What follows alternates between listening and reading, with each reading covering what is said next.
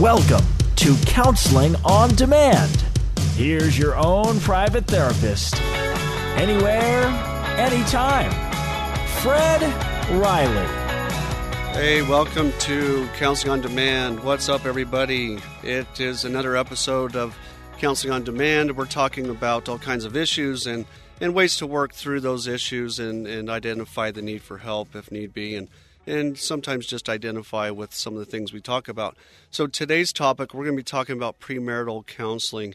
Not many people have heard that. Those of you that have heard of premarital counseling, it might be suggested through a particular congregation that you go to in terms of a particular religion that you have.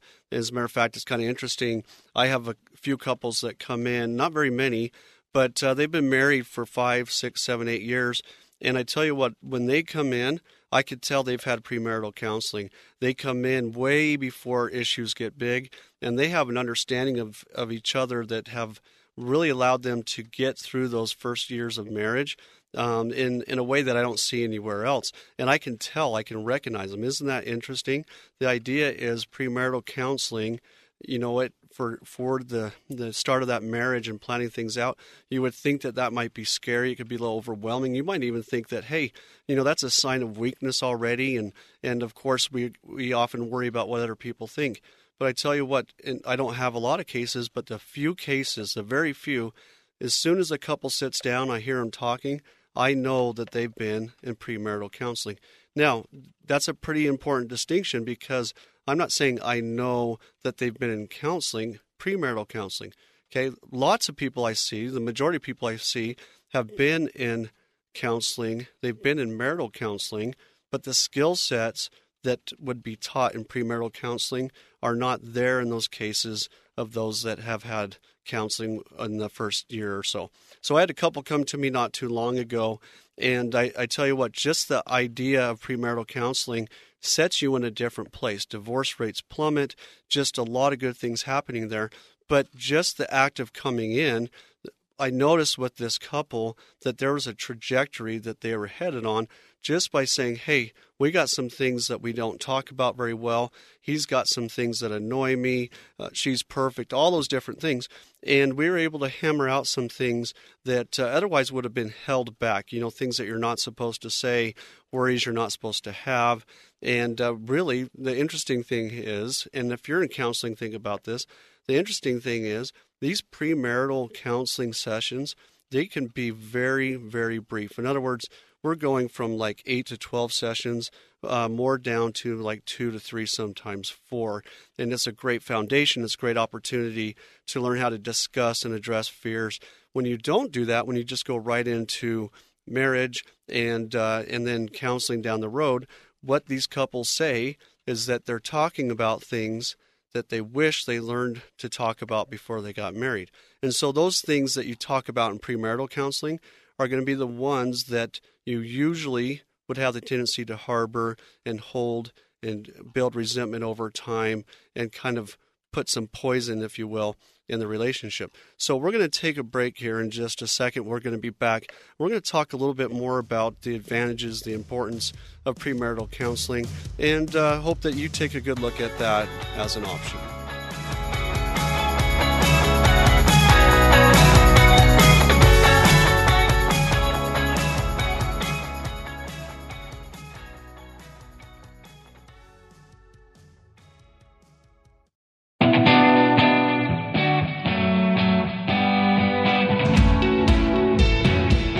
Welcome back to Counseling on Demand. Today, we're talking about premarital counseling.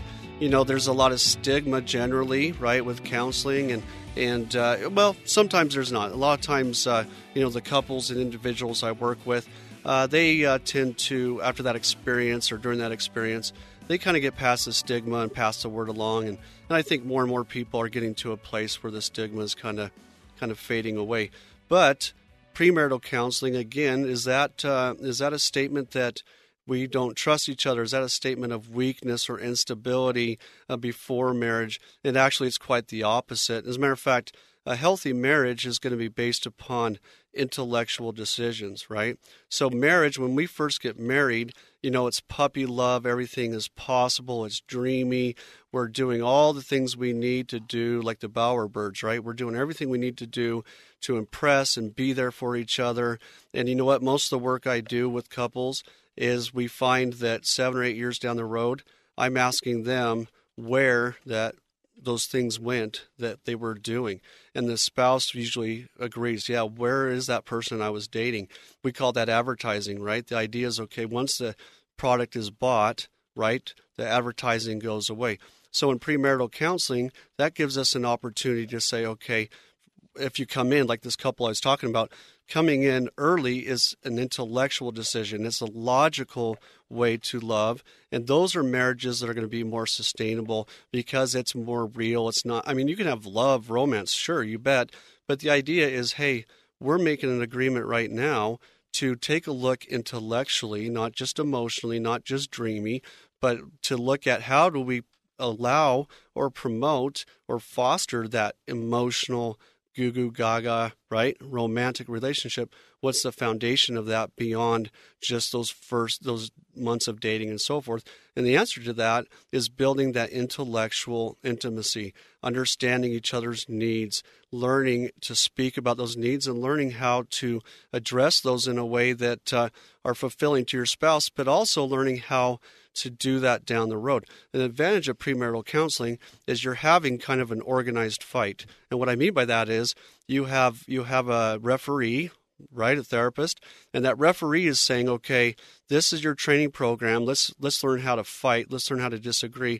But let's learn how to do it in a way that we don't harbor resentment, so on and so forth, where we learn, hey, this is a place where it's hard for me to talk, and the therapist can help you learn the value of talking, so on and so forth. So you can learn more about each other on a deeper level. And you know what? With that premarital counseling, you're saying to your partner, hey, I'm willing to be vulnerable. I'm willing to take a look at myself and see what I can do, right, to enhance the marriage, to be there for my spouse. And we're going into it, think about it, for example, would you just go into a test and, if you're my brother or something like that, sure, you can just go into a test. Why? Because he exists and he's perfect, but that's my own issue, right? And he knows who I'm talking about. But anyways, right, we go in and it's kind of like saying, you know what, we're taking this test and people saying, well, did you study? Nah, we took this, we're ready for the test. You didn't study, you didn't think about it the day before. Yeah, we thought about it. We thought about how we played in the park. We thought about all the wonderful things that we've done. And, the rest of it, there's a test section on how to deal with anger and so forth. Oh, yeah, we got it. You know why? Because one time she got angry with me and then we made out and we were okay, right? So the idea is, okay, wouldn't you prepare for a test? Wouldn't you study for a test? Or with marriage, are you trying to prove that you don't need to study for the test because of all these great things that have been going on? Sure. How do you maintain those things? How do you work with places where there's disagreement, where there's things that aren't understood? One of the things that I talked to a couple about is I talked to him about farting of all things, and the husband, his to-be husband, his eyes just got really big. And we've talked about husbands and their eyes, right? And I said to him, so what's that going to be like? And he's like, that doesn't happen. I'm like, oh, yeah. As a matter of fact, you might have a pretty good competition in that area. And I said, okay, so that takes away some of that, the luster of the relationship, doesn't it? And she looked at him like, does it?